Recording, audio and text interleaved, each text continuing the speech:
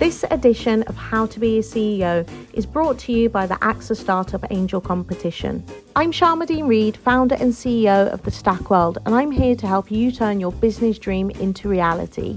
There are 6 chances to win the competition, including 2 top prizes of £25,000, mentoring from myself and leading UK founders, plus business insurance for a year thanks to AXA. Go to standard.co.uk/AXA Startup Angel for details on how to enter and complete your entry by the 2nd of June 2024. Good luck. Hi there, I'm Lawrence Dallaglio, host of the Evening Standard Rugby podcast, brought to you in partnership with QBE Business Insurance. The show is available to listen to now and across the Six Nations as Europe's elite go head-to-head in rugby's oldest international competition. Each week, we'll be looking at the QBE Predictor, which forecasts the results of each round of matches. QBE is one of the world's leading insurers, and they will help your business build resilience through risk management and insurance solutions. Subscribe now and download wherever you get your podcasts. As always, thanks for listening.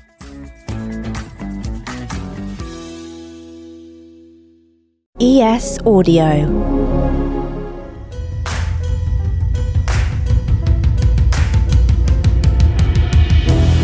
Where does a hard work ethic come from? I still have my mum sat on my shoulder telling me to look after the pennies and the pounds will look after themselves. So I'm very detailed in the numbers. I think that will always be my way. You know Sarah Willingham. She was on Dragon's Den and she got a seat there by being one of the country's most successful entrepreneurs. That girl from Stoke with a paper round that gave her £1 in her pocket went into hospitality and rose up to not just manage the place but buy it.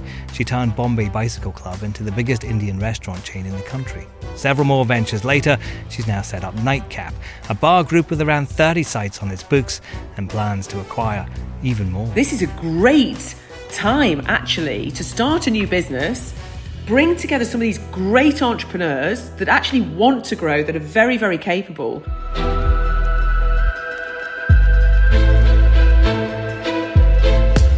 I'm David Marsden from the Evening Standard. Is it a great time to start a business? Nightcap was founded in 2020, lockdown year. A hospitality company launched when no one was allowed out of the house. Now that's got to be hard work. And when we meet Sarah, the first thing I want to know is, how did she do that?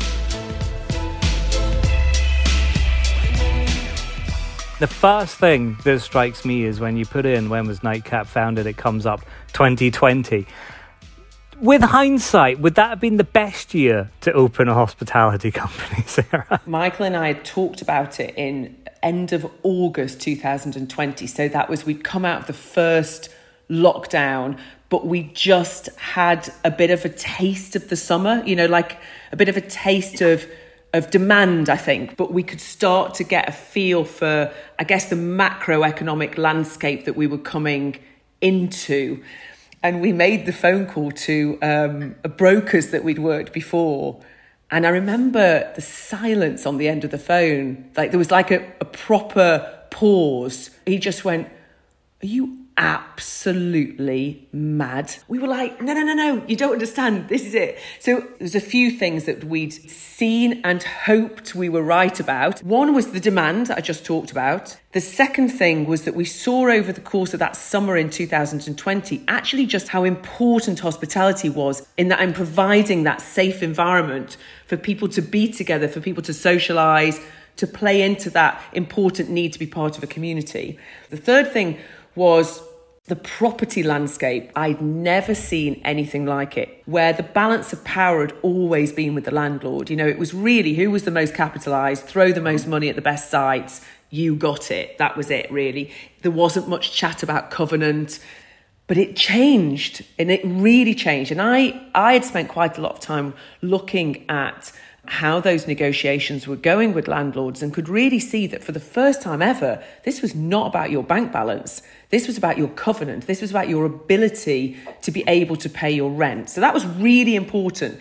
There was a lot more property available, but also landlords were like different human beings, to be honest. It was we were dealing with I'd never seen it. We were able to negotiate in a very, very different way. And I felt that the balance of power actually became a bit more balanced.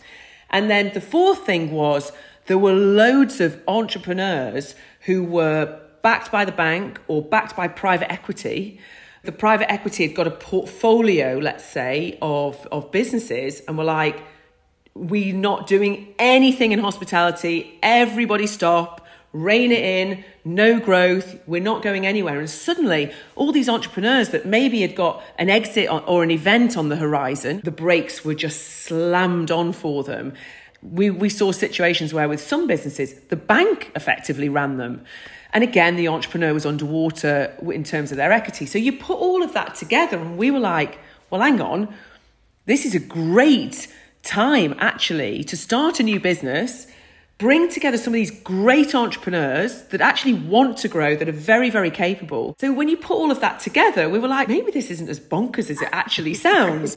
But once we were on the market and once we'd floated, then the world looked very different for us and we were able to raise a lot more money very, very quickly. And we actually acquired 3 phenomenal businesses in the first 10 months of Nightcap's life. And we were really lucky. Yeah, luck has played a part in here, I guess. But I mean, when people were starting to go through the doors of the business, like you said, when people got unlocked from their homes, did you have time to feel a sense of relief at all? Or was it just, right, now here we go, where do we go next? We definitely, honestly, we are and have continued to be so blooming grateful to our customers for wanting a party, right? And like wanting to come out and continuing to support us. So yeah, I think relief, grateful, excited.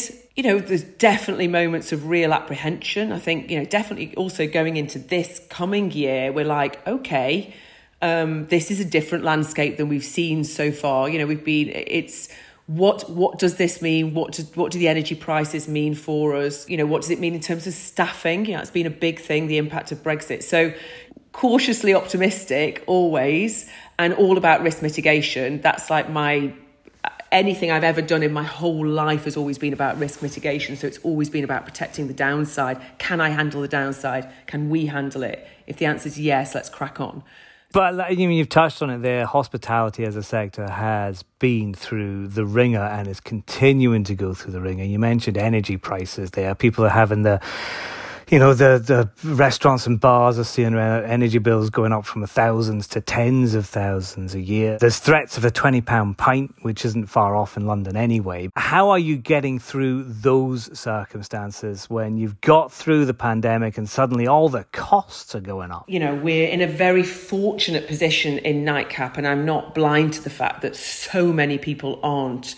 But we're in a very fortunate position. 2 things. One, most of our energy is fixed quite far out, actually, and we fixed it at the beginning of this year before all of this disaster happened. Was that deliberate? Did you think this is going to happen, or was that just a normal business practice for you? So we thought there's a part, one of the businesses where we managed to fix just at the last minute when we were getting a sniff of what was happening. There's not a single person that thought it was going to go this high. I mean, I'd be totally lying if I said that I thought the prices would get to, I thought they'd go up. Never did I think they would be this high. So that's the one side of it. And the other side of it is that because we're just so much bigger than we were, and the individual businesses were negotiating when they were tiny. Now, of course, we buy as a group.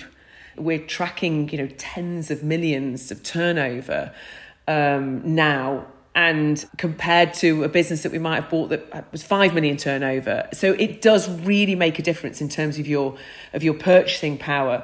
Now, that's not to say that it's not a risk, because of course we still have some sites that we've got 5-6 under construction at the moment. And some of those new ones that we take on might not have a longer term fixed price, so they need to be negotiated now. What you're talking about there being the size of the company helping you get through this, that is the timing of the creation of that company again, isn't it? It's moving in at the right time, understanding all these risks there, but going, no, this is right. And I guess having belief in yourself as business people to put that forward and to make that happen? Yeah, so we have an interesting structure, really. Nightcap is like super lean. There's me, Michael and Toby, basically. That's kind of it, really, in Nightcap. Obviously, we have a PLC board. The real magic happens beneath us in the sites and in the businesses. And we're very lucky. We have got great people. And I mean, best piece of advice I was ever given, it was in my 20s, and it's actually the guy who's the chair now of Nightcap. I've known him for many years. He's in my phone as Yoda. He's a really smart guy. He's always been like a kind of mentor. And he said to me, Sarah, surround yourself with brilliant people. And at the time I was like, well, yeah, obviously, like that's not the smartest piece of advice I've ever been given. Who doesn't want to surround themselves with brilliant people? I now know what he meant.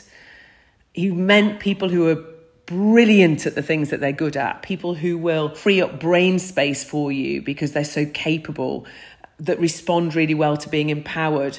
And I would say without a doubt that, that size of the group, the difference of running a really small business and now being part of a much larger business where you can bounce off other great people and actually collaborate. Like I really force so much horizontal communication across the group because people have got superpowers.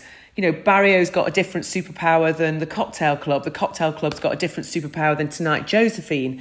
And actually, if we can share those superpowers across the group, what you're going to get is a much better group of businesses that are all run a lot better because they only had their 1 or 2 superpowers originally. Well, now they're sharing 6. So it makes them all better. And I think that's a big part of why the group structure works. I mean, it has its challenges, right? Like you're trying to integrate 3 different cultures and different ways of working. And if you want to suddenly share an HR director across all 3, where do you put that person? Where do they sit? And, so it has its challenges, but I've lucky enough to have created this group structure before twice. So I've at least got some learning and muscle memory from it. But when it works, it's real magic, actually. At break time, is it too early for a drink? Depends when you're listening to this podcast. And new episodes are released every Monday morning. If you hit your follow button, the show will be delivered straight to you so you never miss an episode. Do it now while the commercials are on.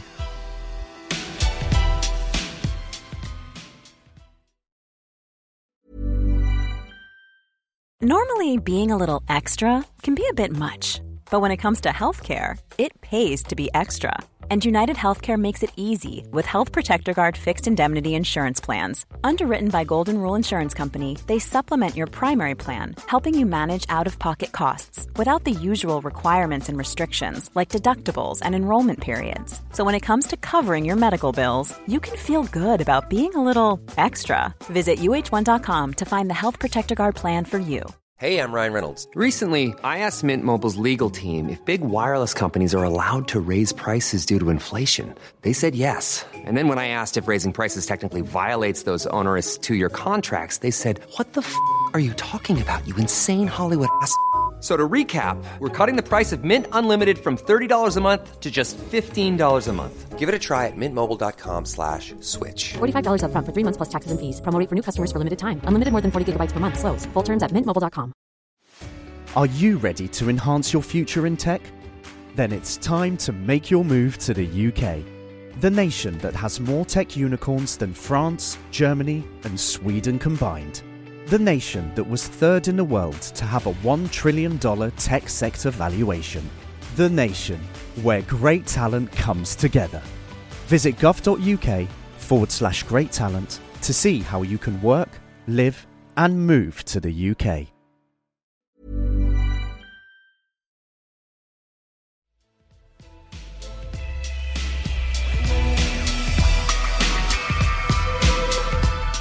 So we've talked about that kind of the stress of creating this company, but there has to be a fun side to being a CEO of something like Nightcap. I mean, at the very least, I presume you get to go to all of these great bars and all of these restaurants. I am never short of a party, right? Like, that's for sure. I'm a real believer in doing, I don't I talk quite a lot about I don't believe in a career path. Like, I really believe in a life path. That it's and people talk about, oh, can you talk me through your career path? And I'm like, well, not really, no, because I don't ever want to separate it from the decisions that I've made in my life to make a change. It might be, I sold quite a big business when I started to have children, because I was like, I can't have 1,000 staff and 4 children in 4 years. It didn't work for me, all these people relying on me getting up in the morning.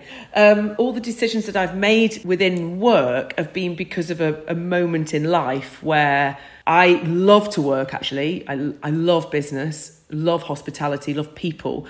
And I want that in my life, but it's got to fit in. It's got to slot in with the place that I am in my life at that particular time. So my kids are a bit older now. My youngest is 11. My oldest is just 16. It's a different period where I can work more. They don't rely so much on me all of the time.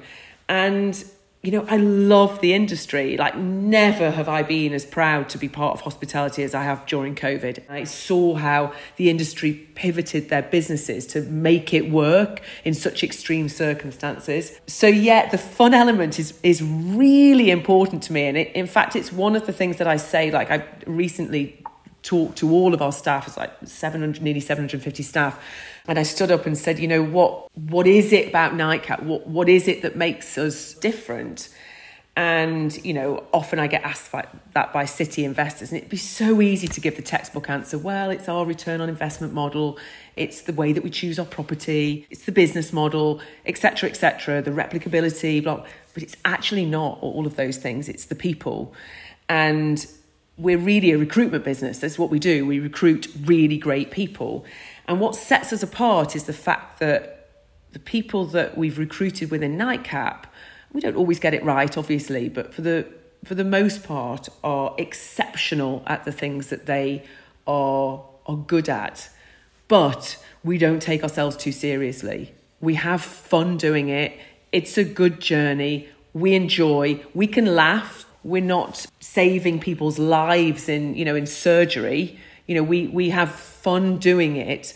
And it's extremely important to me that culture, as we get bigger, and it's harder to do as you get bigger, much harder, is retained. You've got to be the best of the best. So there's no room for mediocrity at all, not interested, whether that's in a bar or in an individual's performance. Mediocrity cannot exist. Be the best of the best, but have fun doing it.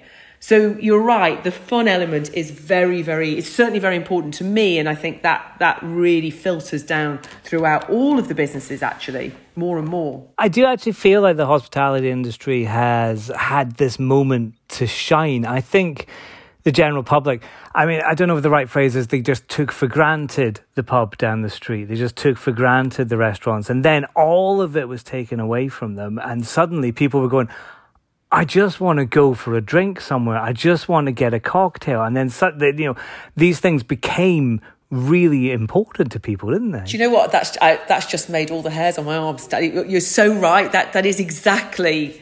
you just articulated it so much better than I did. You're absolutely right. It was a moment where we were more than a pint and a bag of crisps. We became a really important part of people's lives. And as I said earlier, I really do believe that we positively, as an industry, impacted people's mental health a lot during COVID. I think we provided a safe haven for a bit of normality at a time when nothing was normal.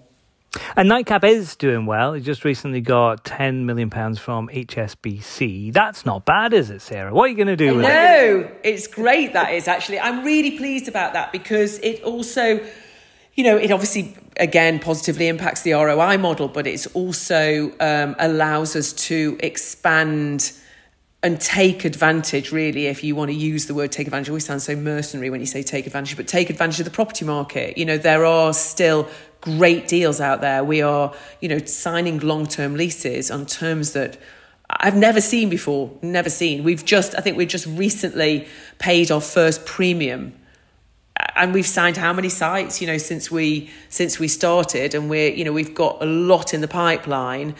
And when I look at some of the sites that we have taken, they're phenomenal. We never would have been able to get hands on these years ago because it just wouldn't have worked. You would have had to pay 750 grand premium, and now we pay nothing for that same site.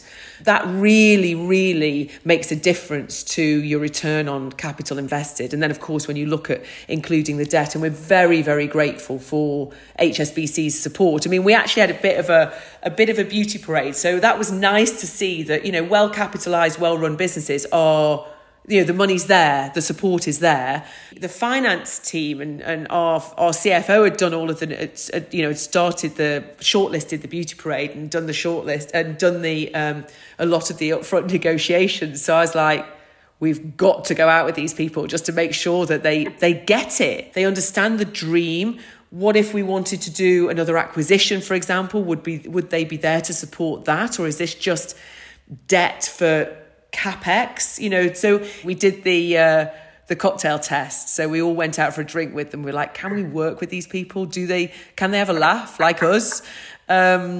And yeah, they were great. They passed the cocktail test. Yeah, and you have the people you work with, whether it's your staff or the people on your board or your partners you're working with, it is very important that you get on with them, isn't it? It can't just be about the access to the money, because you're looking for long-term ventures with a lot of these people. Oh, God, I mean, completely. I mean, back to that, I don't have a career path, I have a life path. I mean, I've just have no interest whatsoever of working with people that, one, I don't like, two, are, just don't get it. They're not on the same journey as us. No sense of humour. I have no interest, and we don't need to. There are enough great people out there for us to be able to work with great people. How much of your philosophy now and the way that you work now has that come from? You've talked about not having a career journey, but a kind of life journey from those very early beginnings of Sarah Willingham back then when you were doing the newspaper round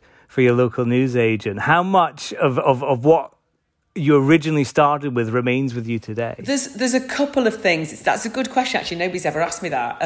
So I think there's a couple of things. You take the girl out of Stoke, but you can never take Stoke out of the girl. And I still have my mum sat on my shoulder telling me to look after the pennies and the pounds will look after themselves. So I'm very detailed in the numbers. I think will always be my way. I started off in hospitality after my paper round. I've always had £1 in my pocket, always grafted, always had a little job.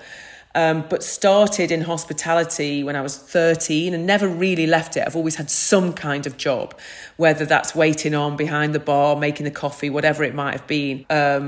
Actually, earlier on this year at Nightcap, with one of the businesses, I couldn't get my head around the numbers. And in the end, I rolled my sleeves up and got in. And I think once an operator, always an operator. So because that's the route I've come into hospitality, was, waiting tables, writing rotas.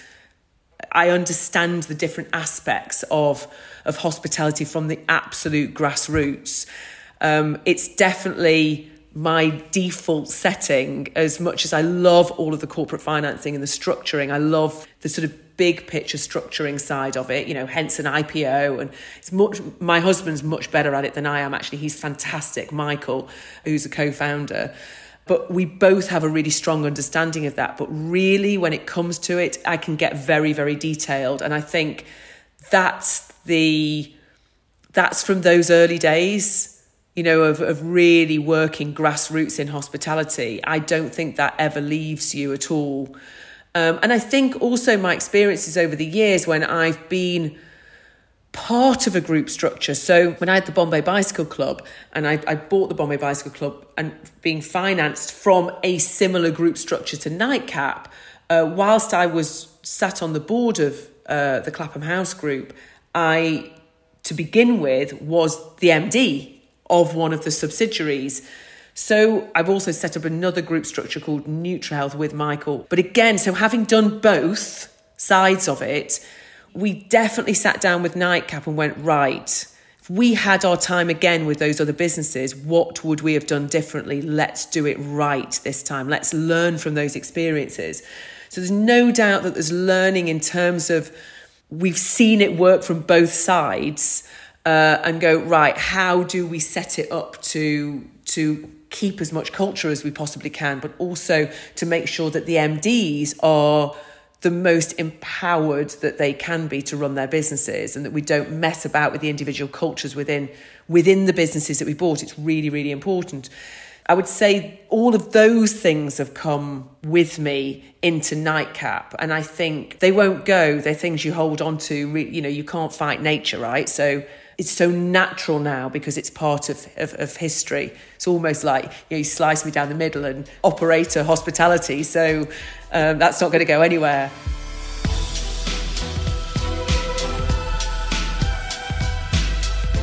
That was Sarah Willingham from Nightcap. For more interviews, news and analysis, pick up the Evening Standard newspaper or head to standard.co.uk/business. How to Be a CEO is back on Monday morning. Start your week with us. I'll see you then.